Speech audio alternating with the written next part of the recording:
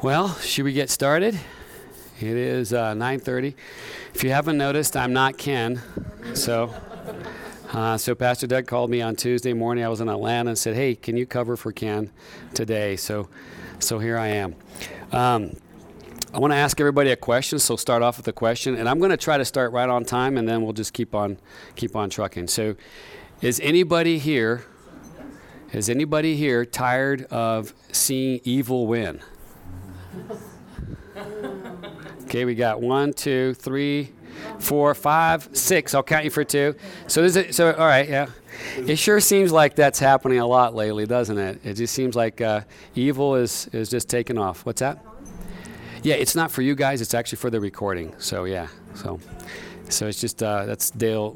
Trying to get that. So we do this as a podcast. So if you go to our website, you can pull these up later. So Dale edits those, and he's just using the mic. But anyway, I want to tell you a little joke. Now, this joke here may be a complete dud, so I need 2 volunteers to do a courtesy laugh. Pam, you're one of those.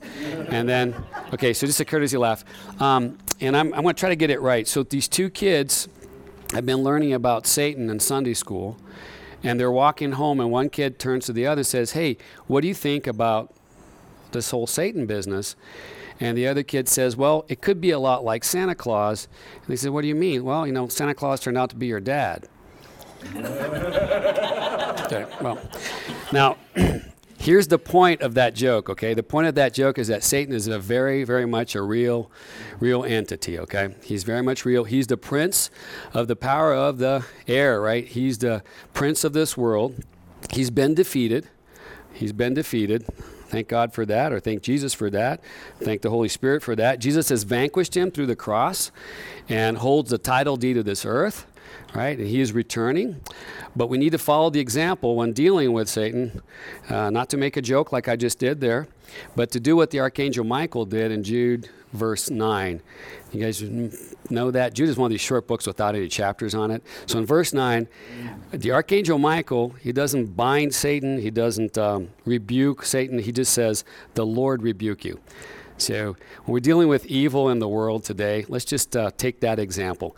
God's got this, and he will judge evil. And before we go any further, let's pray. Does anybody have any special prayer requests this morning that we can address right here, right now? Of course, that's putting everybody on the spot, right? So I'll pray. Let's pray. Father God, we come before you this morning. We want to thank you for your word. We want to thank you for the wisdom and the truths contained in it. And we pray that as we go about looking into your word and see what it says to us today as we deal with evil running rampant in the world, that we will receive from you the wisdom we need in order to deal with these things. And we pray this in the name of Jesus, our Messiah, the one that vanquished our enemy. In his name we pray, amen. So what are we going to do today? We're going to see what the Bible has to say on how to live when the bad guys are winning, okay? And it's a difficult position to be in, right? Because I'm not doing a series on a book, which is what I would prefer to do. I'm just kind of plugging in here while Ken is gone. But my hope is that you come out of here today encouraged that we're on the right team, okay? So I know there's just a lot of stuff. If you read the news at all or even get a hint of it, there's just a lot of things going on that are just evil. In fact, with that in mind, can anybody just shout out any example that you can think just of this last week or maybe the last couple weeks of evil in the world? Any examples you can come up with? Oh, come on, you can do better than this, I'm sure.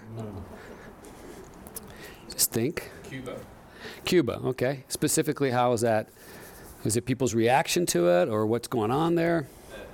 People are being oppressed to the extent where they're rioting. Obviously, they are truly being oppressed. Mm-hmm. And then it's sad that those that in this country that speak up for human rights and so on and so forth are not so much engaged in that Bingo. situation. Hypocritical. So hypocritical. Anything else? All right. What's that? The killings, the Violence. the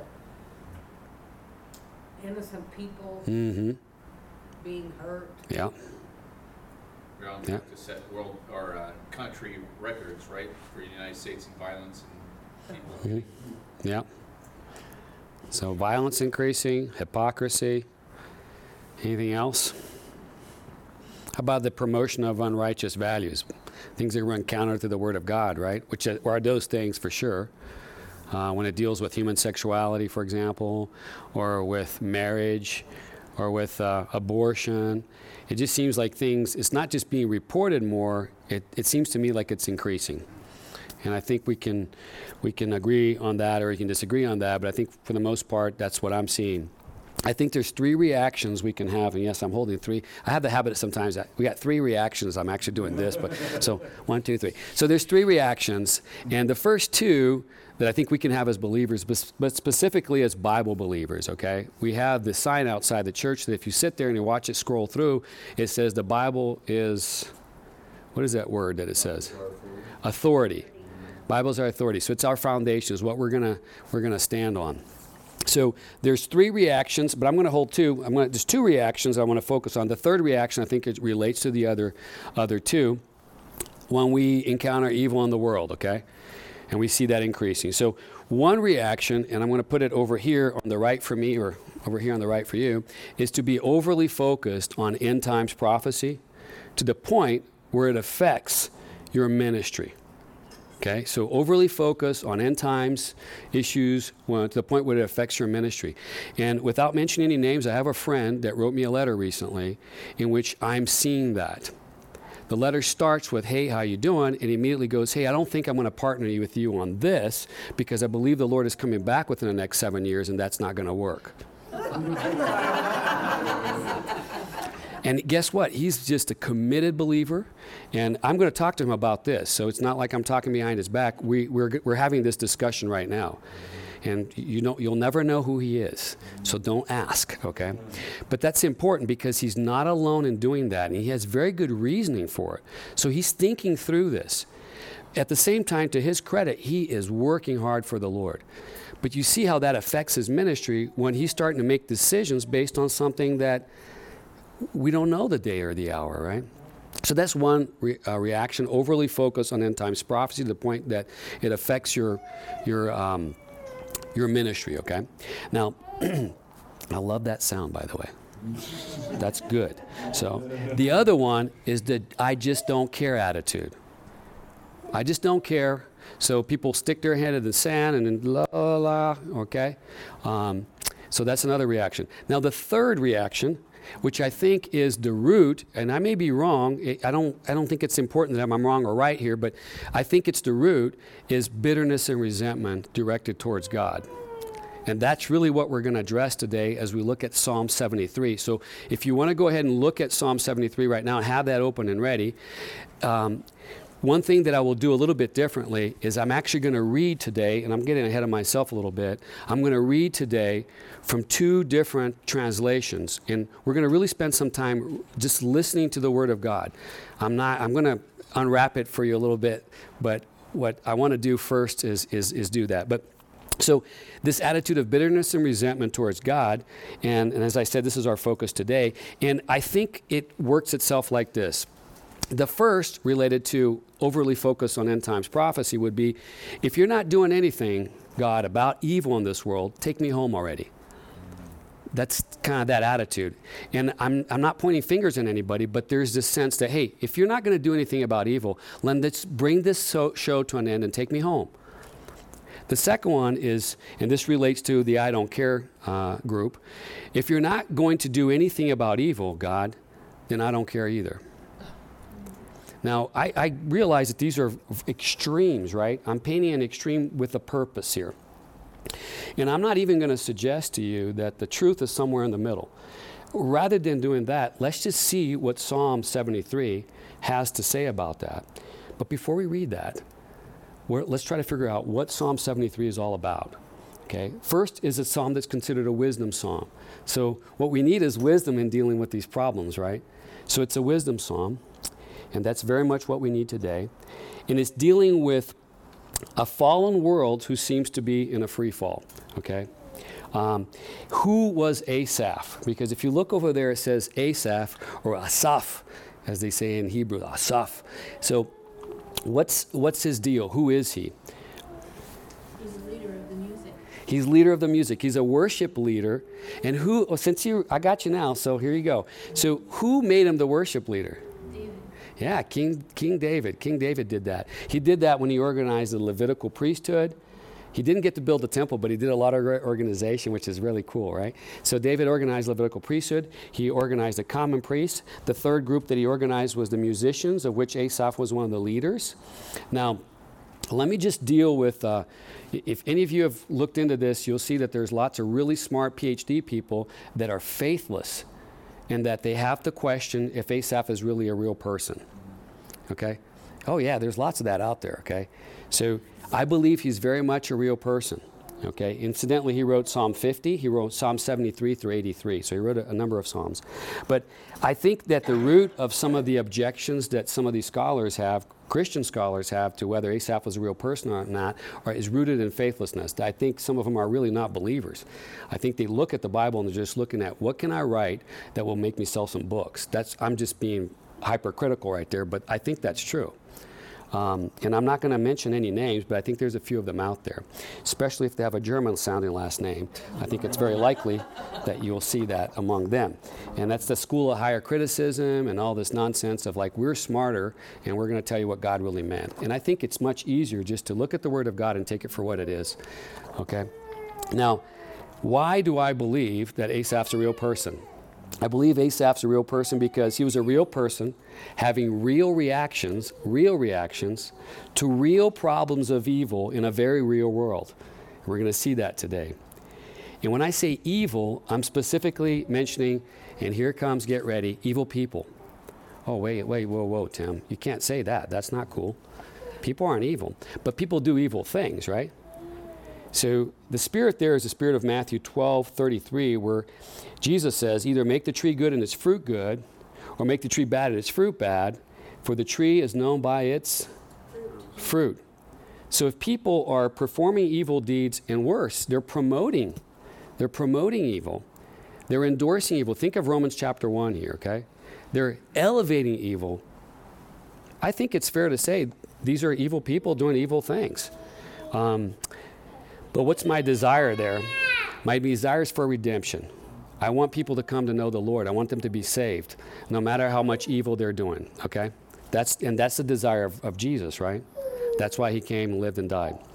Now, I'm going to read for you from the ESV, and then I'm going to read from, this is not a heresy, the Message, okay?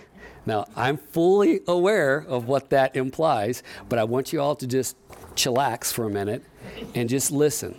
So I'm going to read from the ESV, then I'm going to read from the Message, and don't worry, I'll turn myself into Pastor Doug. All right? Don't worry about it. There's a point to this, okay? So here it comes. All right, so we're reading first from the ESV, and it's Psalm 73. So I want you just to listen. This is God speaking. Truly, God is good to Israel, to those who are pure in heart. But as for me, my feet almost stumbled, my steps had nearly slipped. For I was envious of the arrogant when I saw the prosperity of the wicked. For they have no pangs until death. Their bodies are fat and sleek. They're not in trouble as others are. They're not stricken like the rest of mankind. Therefore, pride is their necklace. Violence covers them as a garment. Their eyes swell out through fatness. Their hearts overflow with follies. They scoff and speak with malice. Loftily, they threaten oppression. They set their mouths against the heavens, and their tongue thrusts through the earth. Therefore, his people turn back to them and find no fault in them. And they say, how can God know? Is there any knowledge in the Most High? Behold, these are the wicked. Always at ease, they increase in riches. All in vain have I kept my heart clean and washed my hands in innocence. For all the day long I have been stricken and rebuked every morning.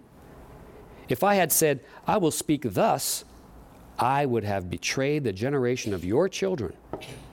But when I thought how to understand this, it seemed to me a wearisome task, until I went into the sanctuary of God.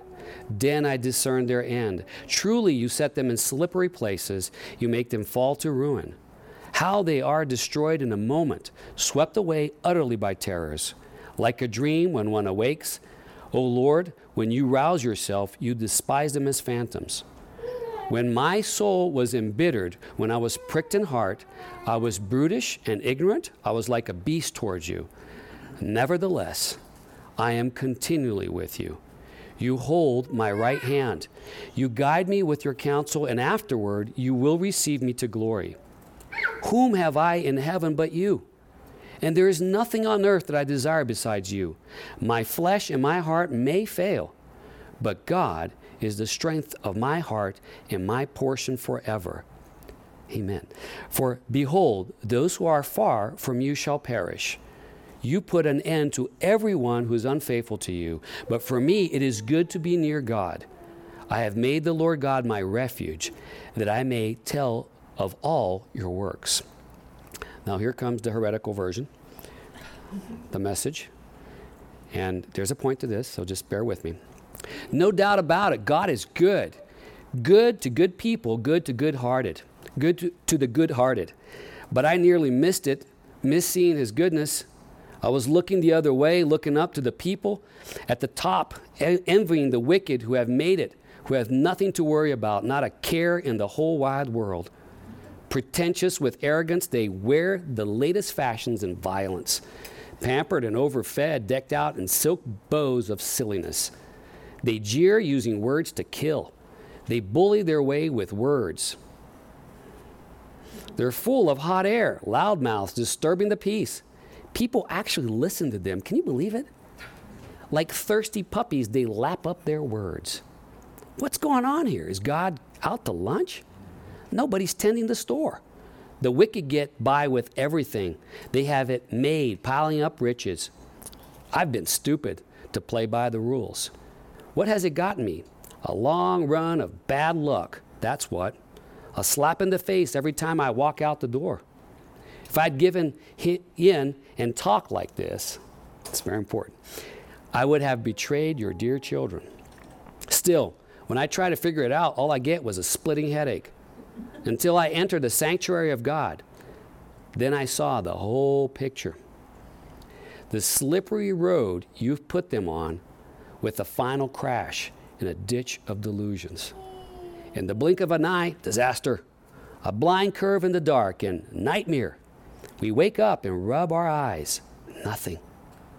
There's nothing to them, and there never was. When I was beleaguered, embittered, totally consumed by envy, I was totally ignorant, a dumb ox in your very presence. I'm still in your presence, but you've taken my hand. You wisely and tenderly lead me, and then you bless me. You're all I want in heaven. You're all I want on earth. When my skin sags and my bones get brittle, God is rock firm and faithful. Look, those who left you are falling apart. Deserters, they'll never be heard from again. But I'm in the very presence of God. Oh, how refreshing it is. I've made Lord God my home. God, I'm telling the world what you do. Throw stones on it if you will, but I think that's interesting, you know. It does capture the spirit. It's not a translation, though, okay? And I was going to say, geez, Tim, that's a lot of Bible reading, right? Yeah. That's probably some of you may be thinking that. Can't you just explain it and read it already? And my answer is, yes, I can, but I won't. Because the Bible's our foundation, right? We should be spending time reading that. Public reading of Scripture is one of the foundations of the Christian faith, right? And I'm not saying that we don't do enough of that here. We're going to do it here in just a minute. So I want you to help me with this, okay? Because I'm not going to do all the work. There is no PowerPoint. I'm not going to write on the board. You have to think. So get your Bibles out. Go to the top of verse 1 of 73. And let's see if together we can separate this. Psalm 73. So for those who just joined us, Psalm 73 is where we are. Let's see if we can divide this, and this we have to have participation here, into at least 3 parts, okay? So at least in 3 parts. So what do you think the first part or the first part of this psalm is all about? God's relationship to his people. God's relationship to his people. That's a good one. Anything else? Hey, let me follow up with that. Why is that? Because it says God is good to Israel, Yeah, God is good to Israel. And it ends with something good too. So it's like a sandwich of, to the pure of heart. yeah, okay. Anything else? Go through those verses. What's the problem here? Let me ask it that way. What's the problem? The wicked prosper. That's it. Bingo. Hebrew word for the day. Bidiuk. Bidiuk means exactly. So if you say to somebody in Israel or a Hebrew speaker, bidiuk, that means they got it right. The problem is that right there. And isn't it great that we have a Bible that is a book that deals with things that are real like that? It's not simply pushing us to be better people and to just renew ourselves with our own energies. No, it's not doing any of that, okay? It's saying, hey, God is righteous. Follow him. He's got the answers. I was going to play this little sound clip where this guy goes, the Bible's got the goods, son. Read it. You know what I mean? Something like that, but I didn't do it. So the problem is, and I want to be careful here because it's not, we have a specific person here that's speaking. Who is it? Asaph, right? So Asaph is writing the psalm.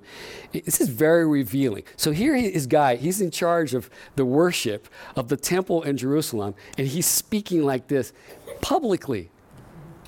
Okay? He wrote this. So what's his problem? The problem is that he's seeing the wicked prosper, but that's a description, I think, of the cause. What's really the result there? I'm thinking of bitterness and resentment. Jealousy. Can we compromise that those are related? So bitterness and resentment, jealousy, it's just a little salad of bad stuff right there. And rather than keeping it inside, he's writing about it. So the problem is bitterness and resentment towards God when the bad guys are winning. Okay? So that's the first chunk there. We're going to see that kind of repeat itself later on, further down the psalm. Now, what about the second part? What's the second main section? He goes through some description, and there's a word in there. The word, I think, it could be in your translation, until or then. He almost caught himself kind of agreeing or supporting that perspective that the wicked prosper and nothing happens to them. He almost was, I don't know, I'm not sure what the word is, but he caught himself. Yeah, he came close to stumbling. Yeah. And then there's a change of heart, right? There's a change of heart. Look through those verses, and let's take our time doing that. We still got 35 minutes of, 30 minutes here, so we can do this. So find me a verse that shows when it changed or what caused it to change. Take your time doing it. Verse 16. Okay, read it out loud. When I pondered to understand this, it was troublesome in my sight until I came into the sanctuary of God. Okay. Then I perceived therein. Bidiuk, that's right on. All right? And there seems to, did that come out of the blue? That process kind of appeared out of the blue? You have to sit down and think about it. I think that's a good point. There was some thought process involved. He's thinking about it. He had to have had some background, being that he's a Levitical, he knows where to find God, is my point. I'm going to get right to it. He knows where to find God. And in the Old Testament, where did you find God? In his sanctuary, in the temple. The Shekinah glory of God in visible form, either by cloud sometimes, would appear when the sacrifices are being made, or a pillar of fire. That was a reality for them. It didn't happen all the time, but it happened. But they knew that if they went there, God's going to be there. Now, this brings up something we have to address, is the fact that the Holy Spirit, that when we receive it as believers today, the Holy Spirit indwells us permanently. But in the Old Testament, David he would pray, please do not take your Holy Spirit away from me, because back then it wasn't permanent. So this man knows where the answer lies. And he goes through, I actually have it on my notes that first there was a sin, but the truth is that that's not fair to Asaph. If he was standing here, he'd say, hey, wait a minute, I almost slipped. So that's his issue, his problem. So I wrote here on my notes repentance, but I'm thinking of repentance not because he sinned, but because he's changing his perspective. Yes? I think it's a matter of before he entered into the Shekinah glory, the temple, Uh-huh. that his focus was horizontal. And Bingo. once he came into the presence of the Lord, his focus became vertical. Here's what I wrote. The view is away from horizontal to vertical. That was my notes on here. Now, let's take it, since we're talking about that, let's take a little detour for a second. What is happening in the temple every single day? Sacrifices are being done. Okay. What do these sacrifices look like? Describe them to me. Lots of blood. In fact, I can't help myself. We've got a couple minutes here. The second temple had a whole water system that was designed to wash all that blood out through a bunch of tunnels underneath it out to the Kidron Valley. That's how much blood was going through there. It's amazing. So they had to segregate cisterns to get water in a system to wash all that off. Can you imagine the mess that would be? A bunch of coagulated blood, a bunch of animals. So what's going on in the temple during the first temple period? The same thing that was going on in the second temple period. Lots of sacrifice. And the point there is that sacrifice is happening because of sin. Now, granted, there are Thanksgiving sacrifices being offered and whatnot, but sacrifice, the death of an animal for sin, and the next one that follows that, sin has consequences. So God will judge sin. In the Old Testament, those sacrifices were covering sin, but God will judge sin. So I think that when he goes to the temple, he realizes that wickedness will be dealt with, will be punished.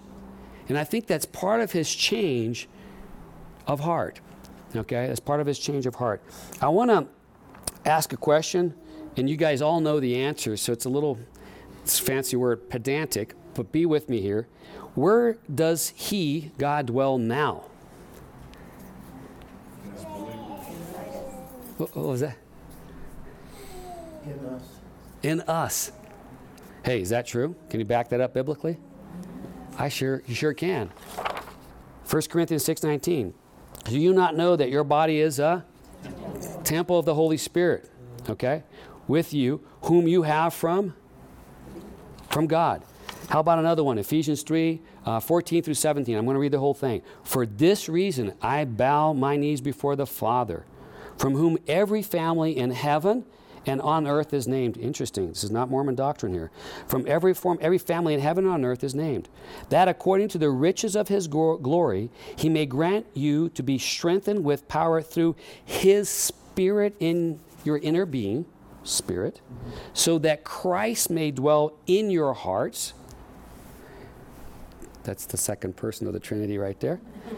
That you, being rooted and grounded in love, may have strength to comprehend with all the saints what is the breadth, the length, the height, the depth, and to know the love of Christ that surpasses knowledge, that you may be filled with all the fullness of God. So, man, we have a lot more going for us than Asaph did. You know what I mean? And I say that because we have... there's that concept that we've been working on of progressive revelation. The canon of the Scripture is complete. There's not going to be anything added out there. We don't have prophets nowadays that are going to say, add more stuff to the Scripture. But God does not say, hey guys, here's the whole story right from the beginning. He progressively reveals until we get what Jude said, and this takes us back to Jude, we have the whole thing. Well, we have the whole thing that we need to have right now to live lives of righteousness and pureness before Him. Are we going to discover new things about God when we die or are raptured? Yes, we will, and that's the cool thing. There's no plan. I'm going to go on a little squirrel. And there is no, this concept of being in heaven playing a harp, sitting on a cloud is completely foreign to Scripture. Okay, that's not how it works. We might get done a little early today. This is good. So we got two parts so far. We got this problem Asaph is having, right? We have this change of heart, and we kind of know how it happens. He goes to the temple, he sees things, and what's the outcome? What's the outcome? What's the result of all this? See if you can detect something in there. He's encouraged by the truth of reality, of what God's planning to do. Okay, good. How about we break it into two categories? There's two outcomes, actually, for two different groups of people. So, what are these two groups of people? The faithful and the unfaithful. Okay, so the righteous and the unrighteous. All right, period. And let's go on a little rabbit chase. How were people saved in the Old Testament? How was Asaph? How did he end up in heaven? Believe. Belief. Prove it. Is salvation by grace through faith for Asaph? Yep. Okay. Give me some examples. I mean, how do you justify that? Okay. All right. Well, if you're going to quote scripture, read it back. So find it and read it. So we'll take our time here with that.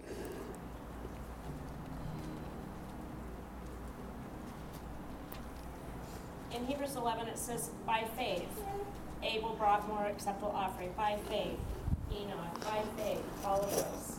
All right. It was by faith. I believe it. That sounds good. All right, I get it. That's good. So when we keep talking about the righteous, I just want to make the point that the righteous here are not by going to the temple and sacrificing animals and doing all those things. By the way, how much faith would it take if you know you've done something wrong and you got to bring this lamb to the temple? That's an act of faith and of obedience kind of wrapped up in one, right? So it's just something to think about. So the outcome for the righteous, if we look in there, what do we see? Can we summarize that? What's the outcome for the righteous? For Asaph specifically, what's the outcome? How does he speak? What does he say? He says that God is his everything. God is his everything. He's his refuge. What else? His strength. What else? What's that? He won't perish. That's a good one. We're getting somewhere too with that. He won't perish. So if you're not perishing, what happens? You're living, right? So life with God. I think a good way to summarize it, he gets to live with God. And it's a very real life with God, starting not when he goes to heaven, but right there in the temple as he's beholding all those things, still looking at the wicked. By the way, on another scroll run here, who was the wicked during the time of Asaph? Wait a second. We had King David. King David was the king at the time. How can there be any wicked? Hint, a sermon that Pastor Doug preached about 3 weeks ago. His name started with a Joe and then with an Ab.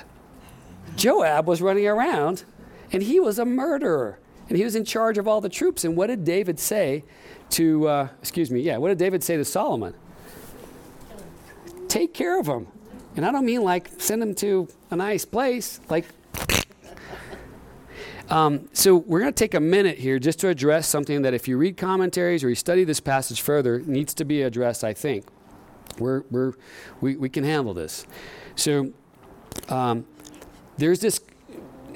So when we're standing here from the perspective of the New Testament, looking back at this passage through time, we tend to think that what's happening here is something more eschatological, like something more related to what happens in the end, what happens to our soul after we die. But when Asaph was writing this, we need to understand that from his perspective, he's looking for God's righteousness right there and there during his own lifetime. I know that's troubling, but I'm talking about his perspective. It's not that the way we're looking at it with the fullness of the revelation of God is wrong, or that he was wrong to stating that, but his primary concern, God is going to judge these wicked people, and I'm going to probably see it. Okay? And we're looking at it and go, of course God's going to judge the people because eventually the world will end. We're going to be with the Lord. He's going to come back, right? And, let me back that up. The world will end over here. We're going to be raptured, or we're going to die. We're going to come back with the Lord. We're going to rule for 1,000 years. Jesus is going to be visible in Jerusalem. And man, all those promises of the Old Testament, are they going to find their fulfillment? Yeah, that's true. And this perspective that God judges people and it's going to happen in front of our eyes is also true. We don't have to go like, that's over here and that's over there. No, both are true. And that's why there's this fullness of the scriptures and revealing things to us and helping us understand things. Now, that should lend us to pray. And we're going to get into that a little bit. When we have unrighteousness going on, rather than praying, woe is me, God, judge this. May the Lord rebuke you. See where I'm going with this? Get a little excited about that. So the outcome of the wicked, destruction. And of the righteous, life with God. Now, I'm going to take a moment before I read the New Living Translation version of 73, which is a good compromise because it's a translation between the Message and the ESV. But before I do that, is there any questions, objections to anything I've said so far? Any comments? Remember, the whole point here is how do we live with unrighteousness going crazy? Yes. I was just thinking that, pardon me, in the beginning of Mhm. this psalm, Asaph is recognizing that, hey, I almost blew it. Mm-hmm. Good way to put it. Then he goes on, and in verse 24, verse 23, the last half, it says, you've taken a hold of my right hand, and your counsel will guide me. Mm-hmm. So and then afterwards it says and afterwards Mhm. glory. So he's acknowledging that he has to depend on the Lord for his guidance Mm-hmm. and direction, and that his eyes have to be on God Exactly. to not fall down. Mm-hmm. All true. All very true. And that's a little bit of what we're going to talk about next. So you're ahead of the game. This is great. So let's get to the application here. But before I do that, I'm going to read it through the NLT. Okay? I'm going to read it through the NLT. So just again, just chillax and listen, and let's see how the NLT renders this. Okay? So here comes. And as I read this one, I'm actually going to kind of comment as I read. Okay? And feel free to comment as well. So please say something if you like. Hey, what about that? So Psalm 73, a psalm of Asaph. Truly, God is good to Israel, to those whose hearts are pure. But as for me, I almost lost my footing. My feet were slipping, and I was almost gone. And this is the crux here. Here's the problem. For I envied the proud when I saw them prosper despite their wickedness. Remember the reactions we can have, be overly concerned with end time stuff to the point where it affects our ministry and our witness, or hey, I don't care because apparently God doesn't care either. Okay? So I'm thinking that there's something going on here that might be causing him to think that way, and it's obviously, here's the problem. For I envied the proud when I saw them prosper despite their wickedness. Verse 4. They seem to live such painless lives. Now, it's important that word seem right there. Because the truth is that a lot of times they're not living painless lives, right? They seem to live such painless lives. Their bodies are so healthy and strong. They don't have troubles like other people. They're not plagued with problems like everyone else. They wear pride like a jeweled necklace and clothe themselves with cruelty. These fat cats have everything their hearts could ever wish for. This is the New Living Translation, not the Message, okay? They scoff and speak only evil in their pride. Notice the pride is used there twice. Interesting. They speak to crush others. So they use their words to just crush others. They boast against the very heavens, and their words strut throughout the earth. And here's the consequence of all that. And so the people are dismayed and confused. But we shouldn't be dismayed and confused, right? Drinking in all their words. Because they're saying, what does God know, they ask. Does the Most High even know what's happening? Look at these wicked people enjoying a life of ease while their riches multiply. Did I keep my heart pure for nothing? It's okay in prayer to have this kind of discussion with the Lord, okay? In the privacy of your prayer room, it's okay. Did I keep myself innocent for no reason? I get nothing but trouble all day long. Every morning brings me pain. If I had really spoken this way to others, I would have been a traitor to your people. So I tried to understand why the wicked prosper. Isn't that what we're all trying to do? Why is this happening? But what a difficult task it is. Verse 17, then I went into your sanctuary, O God, and finally understood the destiny of the wicked. What is the destiny of the wicked? They were perished suddenly. Perish suddenly, destruction. Truly, you put them on a slippery path and send them sliding over the cliff of destruction. In an instant they are destroyed, completely swept away by terrorists. When you arise, O Lord, you will laugh at their silly ideas as a person laughs at dreams in the morning. Then I realized that my heart was bitter, okay? And I was all torn up inside. That's what's happening. I was so foolish and ignorant, I must have seemed like a senseless animal to you. Yet, I still belong to you. Isn't that wonderful? You hold my right hand. You guide me with your counsel, leading me to a glorious destiny. Whom have I in heaven but you? I desire you more than anything on earth. I want us to be like that. I want to be like that. My health may fail and my spirit may grow weak, but God remains the strength of my heart. He is mine forever. Those who desert him will perish, for you destroy those who abandon you. That's the result for the wicked. But as for me, how good it is to be near God. I have made the sovereign Lord my shelter, and I will tell everyone about the wonderful things you do. Now, let's put an application to this, okay? So if this is Tim's attitude when I'm looking at wickedness, what does Tim need to do? Change his perspective. Change your perspective. So if you're like this right now, change your perspective. If you meet fellow believers at Elite, help them to change their perspective, to change their focus. Okay? Turn from this and turn to the Lord through his word and through prayer and through fellowship, good counsel with other believers. By the way, prayer, fellowship, and Bible are the essence of any church or Christian activity, right? So let me put a plug in here for home fellowships coming up in September. One of the things I think we miss here at Mid-Valley, we have been missing in part due to COVID, is we don't have enough fellowship. We don't spend enough time with each other outside the context of this building. And we need to rectify that. So we're going to do that. You're going to see announcements about that in August, and then they'll start in the fall. And we have about 6 groups with a group leader, and you sign up, and we're going to assign you to different groups. We're not going to let you pick your own groups, because my wife already told me she's going to go to Doug's group if he had one, or Ken's group. So we're going to solve that problem, is we're going to mix things up. We're going to mix things up. It's going to run September, October, November. We'll take December off. The leaders will get together, do some reevaluating, see what we need to change. Then we'll run January, February, March, April, May. So at least once a month, you'll be getting together with a group of 4 couples and doing something fun together.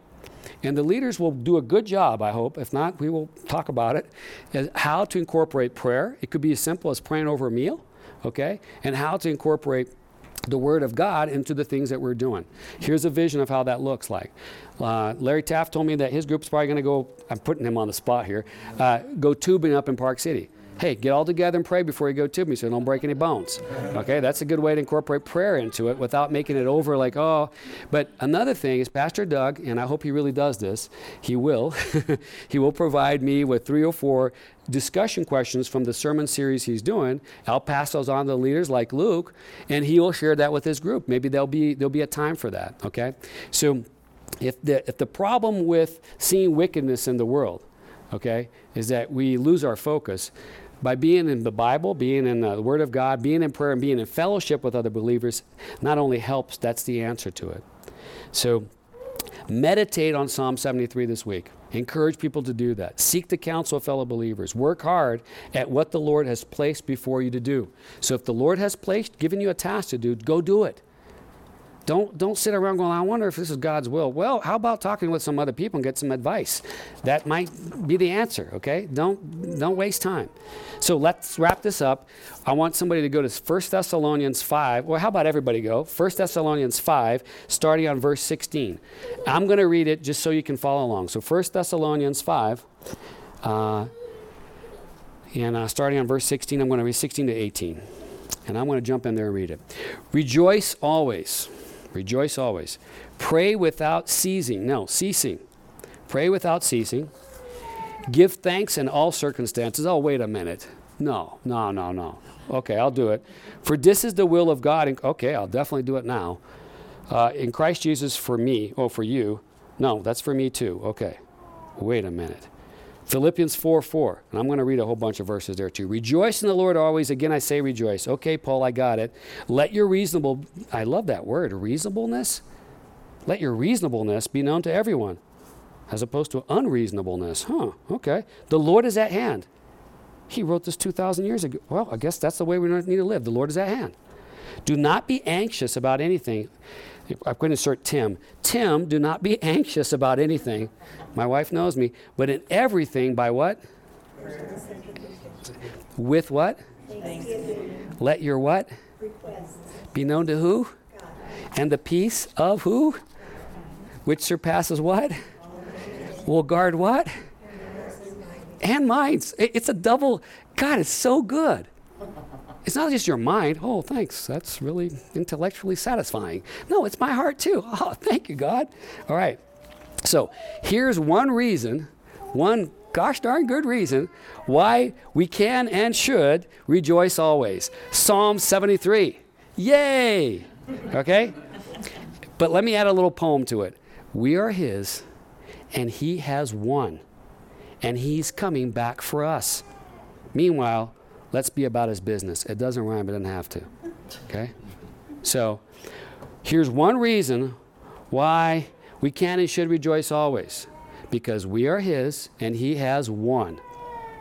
He's coming back for us. Meanwhile, let's be about his business. Okay? Here's one reason why we can and should pray without ceasing. Because we are his. He has. And he's coming back for us, right? And meanwhile, let's be about his business. And here's how. Oh, this is so important because we sometimes don't tell people how to do things. Or we feel like God is not telling us how to do things. And here's how we can give thanks in all circumstances. The one that I least like because I don't understand it. Because we are his, and he has won, and he's coming back for us. Meanwhile, let's be about his business. So let me talk about circumstances real quick. I need it more than you do. Don't let the circumstances of life drag you down. We will win. We will win. We're on the winning team because Jesus done did it all. And here's what D.M. Martin, a commentator, said, and I think this is so nice. It's almost over. Paul never instructed the church to thank God. Let me read that slowly. Paul never instructed the church to thank God for evil events. Paul never instructed the church to thank God for evil events. Okay. But to thank God that even in evil times and circumstances, our hope remains and God continues his work in our lives. Isn't that wonderful? Thank you, Mr. Martin. Let's pray. Father, I want to thank you for your word. It's so precious. It's so good. And it's a reflection of who you are. You are good. And Lord, I confess that at times I look into the world and I just listen to the words of your Son ringing in my head because unrighteousness will increase, the love of many will grow cold. Oh Lord, don't let that be me. I don't want to have my love grow cold for you or for your people. So if there's anybody here like me that is struggling with that, Lord, let us turn to you. Help us, Lord. Help us to be willing where we're not willing. And open our eyes to see you just as you are, a God that's our Father, that loves us, and that left us with everything that we need to live righteous lives. As some fall to the left and others fall to the right, Lord, help us to walk that narrow path with you because you got our hands and you're holding us like a kid walking with his dad, like that child being held by his mother and being comforted because a lot of times we're just like him, Lord. We're children. We're your children. So we pray all these things. Pray your blessing upon these people. And I pray this in the name of Jesus, the Messiah. Amen and amen. All right. You are dismissed. And if you have any questions, comments, concerns, see Pastor Doug. You might catch him in his office.